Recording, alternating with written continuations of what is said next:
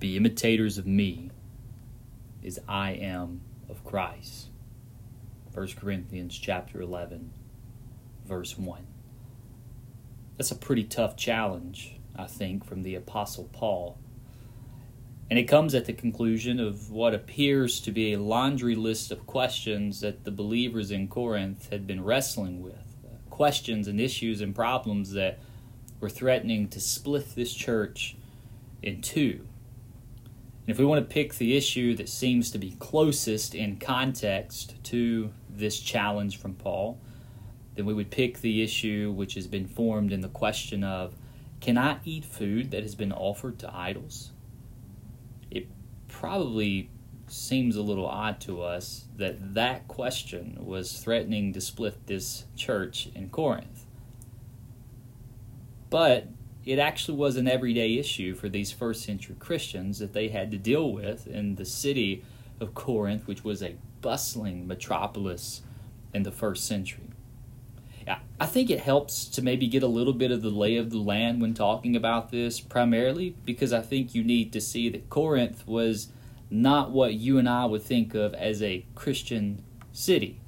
It was far from it, actually. The city itself was located on a piece of land that was called the Peloponnese Isthmus. It's a geographical term for a piece of land that works really like a land bridge. To the north of this isthmus, this land bridge, was the area called northern Greece, which contained places like the ancient Thebes and Athens. Below, to the south of the land bridge, was southern Greece with that famous city of Sparta. And if you were a sea traveler coming from, say, Ephesus in the east to Rome in the west, well, it was far safer and better for you to stop in Corinth, put your boat on the land, and drag it the short distance of 10 miles across the land bridge and then jump back in the water. It's far safer to do that than it was to sail around the dangerous rough seas of southern Greece because you might not make the journey. As you can clearly see, this city was like a strategic place on the map. And strategic places tend to get a lot of attention. Such was the case when Rome rose to power.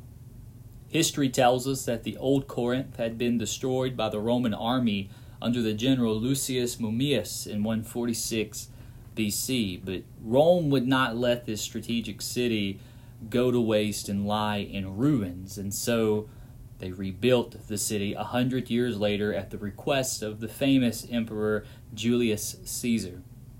Rome didn't just send Romans in to rebuild cities. They had a peculiar strategy. They sent all kinds of people. They would have sent Romans. They would have sent Egyptians. They would have sent Greeks. They would have sent Mediterraneans. They would have sent even Jews. Of course, they all bring their respective religious systems with them too. And so literally in Corinth, what I'm trying to get you to see is that you have kind of a cultural and religious epicenter that has all kinds of the world flavors of the first century world. Here's the point I'm trying to get you to with this little history lesson. Worshipping idols or eating meat that was offered to idols was a part of life that was deeply interwoven into the fabric of the city of Corinth. So much so that when you went to buy meat at the street market, you may be eating what was not used in the morning sacrifice at such and such temple around the corner on First Avenue. So, from a Christian perspective, is it sinful for you to eat that? Do you have a right to eat that? Or should you abstain and stay away from it? What about if a friend invites you over for dinner? Was the meat you were eating there the leftover sacrifice to idols from earlier in the morning? Should you refuse to eat it at the risk of offending your friend? Or is it okay to eat it because you know that idols are fake pieces of wood and stone and nothing but inanimate objects who have no power, life, or anything? Doesn't your knowledge of the truth give you freedom to eat whatever you want? Why should you have to only eat green beans at dinner if you don't even believe in the idol? You can quickly see how such questions probably stirred up both legitimate scenarios and arguments, along with some likely very heated discussions among the leaders as to what the solution could be. That's all in 1 Corinthians chapter 8, mingled into chapter 9, and with this background in mind, we begin to look at our passage, 1 Corinthians chapter 10, verses 31 through 1 Corinthians chapter 11, verse 1. Let me read this to you. So whether you eat or drink or whatever you do, do all to the glory of God. Give no offense to Jews or to Greeks or to the church of God, just as I try to please everyone in everything I do, not seeking my own advantage, but that of many, that they may be saved. Be imitators of me as I am of Christ. Let me point out just a few observations that I think will help us think rightly about this text. First, Paul invites the Corinthians to not live for themselves, which is the entire argument of 1 Corinthians chapter 9, by the way. To not live for themselves, but ultimately to live for the glory of God, even when it comes to the most basic mundane things of life, such as eating or drinking. And we know why that was such an issue because of our contextual study of food being offered to idols. Gives a little bit more clarity to what Paul's saying in 1 Corinthians 10:31. Secondly, I think Paul in verses 32 through 33 is thinking out the practical application of living in a way that is focused on the glory of God. That is, to put it in a very simple format, to live in a way that demonstrates that God is awesome, God is great, God is supreme in all things in your life.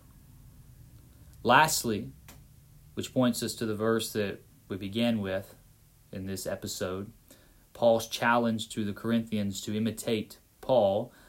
The Greek word here for imitate gives this idea of mimicking, or we might think of it this way, as an actor mimics the personality, the accent, and whatever else is needed to accurately reflect the truth of the character they are representing. And then Paul ends the verse by pointing to Jesus. Mimic me as I mimic Christ. Paul's challenge to and answer to all those questions of the Corinthians is to live their lives in a way that accurately represents the truth of Jesus. And that's a pretty good picture of what the New Testament collectively invites you to do as a follower of Jesus, to look like Jesus in whatever you do, even in the basic mundane things of life. Have a great week. I'll talk with you next time. Blessings.